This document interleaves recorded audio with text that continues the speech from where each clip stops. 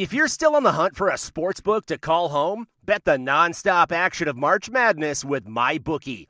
Enter bracket contests for a chance to take home prizes of up to $25,000, or pick from a huge selection of straight bets, props, and odds boosts.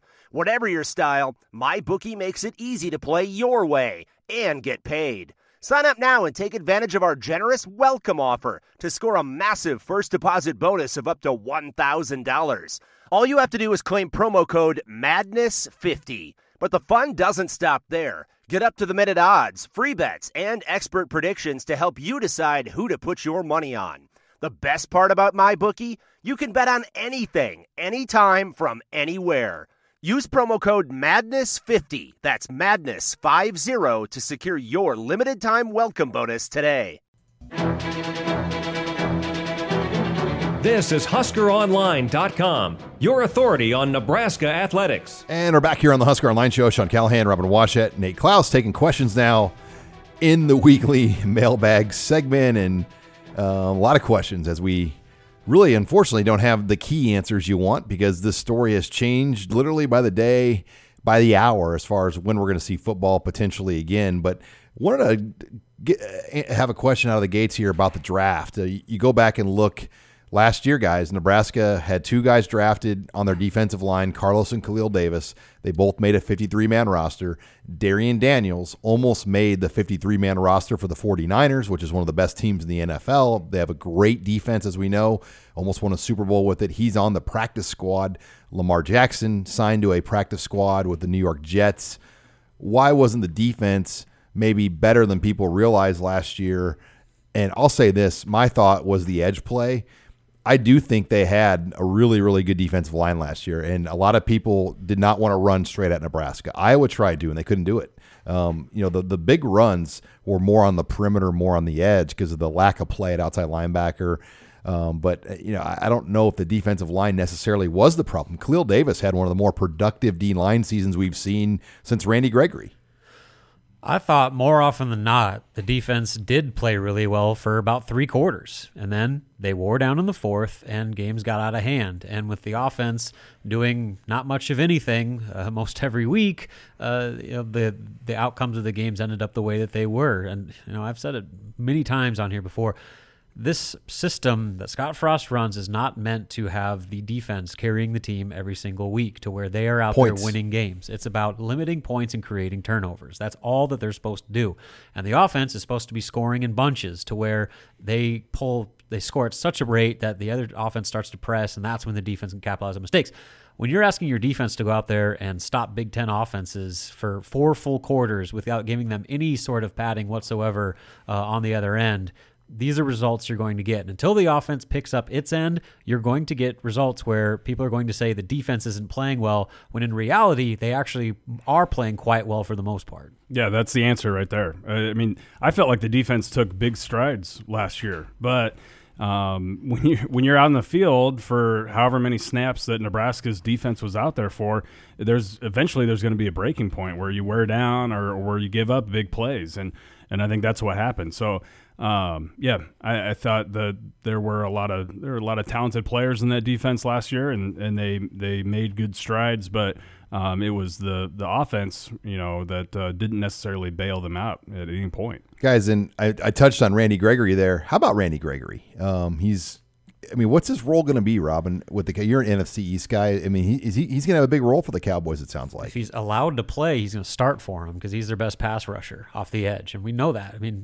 Talent has never been an issue with Randy Gregory. He is an NFL defensive end through and through, but I don't even know what chance he's on right now. 6, 7, 8. So he's got another shot. We'll see if he can make the most of it, but history is not looking good on his side.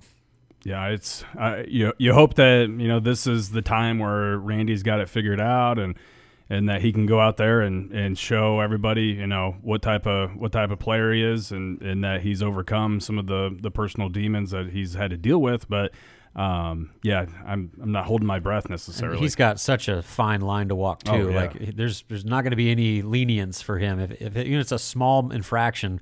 I mean, he's basically like in a Josh Gordon situation where, like, if he does have another mistake or whatever, I mean, you're looking at a serious consequence to where you're missing not only multiple games, but maybe even seasons. Yeah, I just remember him at Nebraska. That game at Michigan, his first year. He was unbelievable. The way he just completely shut down. I mean, the plays he made on, against a pretty good Wolverine team, and then that Miami game the next year. That was really about the best we saw him play. Then, the things that he was doing to his body kind of wore down by the end of his time where he couldn't even play. By season's end, he was like 210 pounds. Yeah. So you just hope Randy gets it going. Nate, recruiting question. Did I hear correctly that the recruiting class size number will be 25 to maybe even 26 based on kind of the recent reports of the scholarship numbers? Yeah, I think that, early on it looked like this was going to be a fairly small class and be, just maybe slightly over 20. But, given the current situation and the attrition that Nebraska has had, I think that you can expect them to sign a full boat, if not maybe even a player over. And a large reason why is because I know they've gotten they kind of had to petition for a scholarship back. It was a Henry Gray's scholarship, I believe, that they kind of had to petition for to see if they could get that back since he left before even he finished an entire semester or right after he finished one semester in the spring. So they were able to get a spot back there, and and I think that when you look at the numbers and how everything's stacking up, I think that we're going to see close to a full boat now. You're listening here to the Husker Online Show as we take your questions in the mailbag. High school football is playing. We've seen college now play. NFL opens here this week. Why can't the Big Ten play? I mean, what do you think is holding this up? I think I answered this in the chat this week.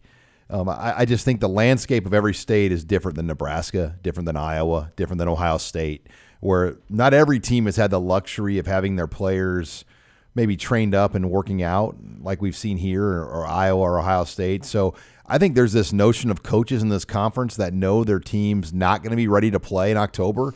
They know if they do play, they're going to look like Navy did against BYU and not be physically prepared and just get manhandled. If you're Jeff Brom, you lost Rondell Moore. You haven't really had the time with your team you want. You got Bob Diaco who's trying to install a new 3-4. We know what that looks like in year one. So if you're Brom, you're pushing towards the spring because you're probably going to be 2-8 if you play in October. And I think there's a lot of coaches in this league, unfortunately, that have that thought. Like, you know what? I'm still going to get the same 3-star recruit I'm going to get in the spring that I'm going to get now. I don't recruit Rivals 100, 250 kids. It doesn't really matter if we play in October or if we play in December or whenever. Yeah, and I'm sure that's a big part of it. I also think, simply put, arrogance, ego, and, politics are probably the driving forces in all of this decisions. Not politics. Yeah, I mean, whoa. I'll leave it at that. I don't want to go to the open scrolls here, but I mean, that's the easy answer. We've talked about it ad nauseum about just the fact that, certain people have different viewpoints on the situation, and the priority of playing football is much different in people like Nebraska's eyes and other states around the conference. So kind of it's easy answer on that one. Yeah, I think it's pretty clear that there's a lot of different agendas going on out there.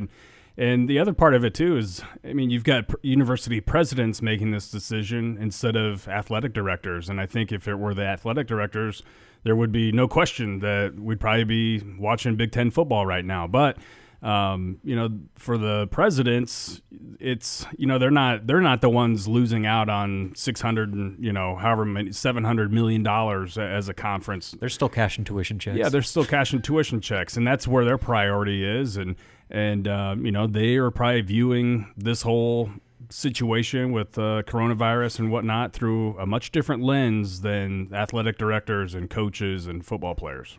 Now, this is kind of a harder one to answer, but a year from now, is Kevin Warren the commissioner of the Big Ten Conference? I'm going to say no. I don't know if he'll necessarily be fired, but I think what he's probably been through is not what he expected, and the damage that this is going to do long term, his job's not going to be fun, and he's going to probably constantly be the guy blamed, and maybe he should be, maybe he shouldn't be. We don't know all the inside details of the president meetings and council meetings, but I don't know. I lean towards we probably a year from now won't see Kevin Warren. And so much of it depends on what those other leagues that are playing do.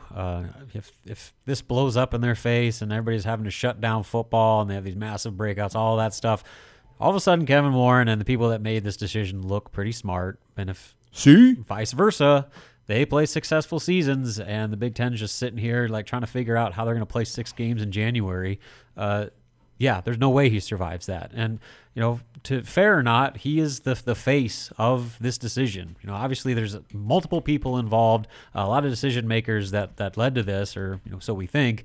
But, Kevin Warren's stamp is on this. His signature is on the decision, and he's the front man. And if it blows up in the Big Ten's face, then he is the guy that's going to be blamed, and for a good majority of it, rightly so. Yeah, and that's what he signed up for when he took the job. I mean, I think, well, personally, I don't think there's any way he survives this. I'm not saying he's going to be fired, but if I were him and all the other conferences get this season off just fine without a hitch or with very minimal trouble or issues that arise, there's no way I would hightail it out of there, because the backlash that you're going to receive is not going to be good. But I keep looking back and asking myself, okay, well, would this be any different if Jim Delaney were in charge instead of Kevin Warren?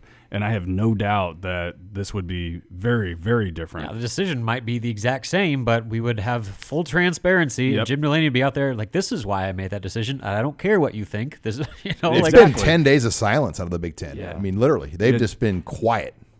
And the people that were leaking out the stuff that Warren wanted, they've been quiet. Yeah, suddenly those sources dried up, huh? So this tells you there's a lot going on behind the scenes. But we're going to close the show next. We're going to talk some recruiting. We got out and saw more guys play last week. We've hit, I believe, 8 games now over the first 2 weeks. So we'll give some thoughts on what we saw. Nate was in Sioux Falls. I was out at Norris. Robin got a chance to see Bellevue West, so we'll even include Robin on this, and he can chime in on Bellevue West. You're listening here to the Husker Online Show.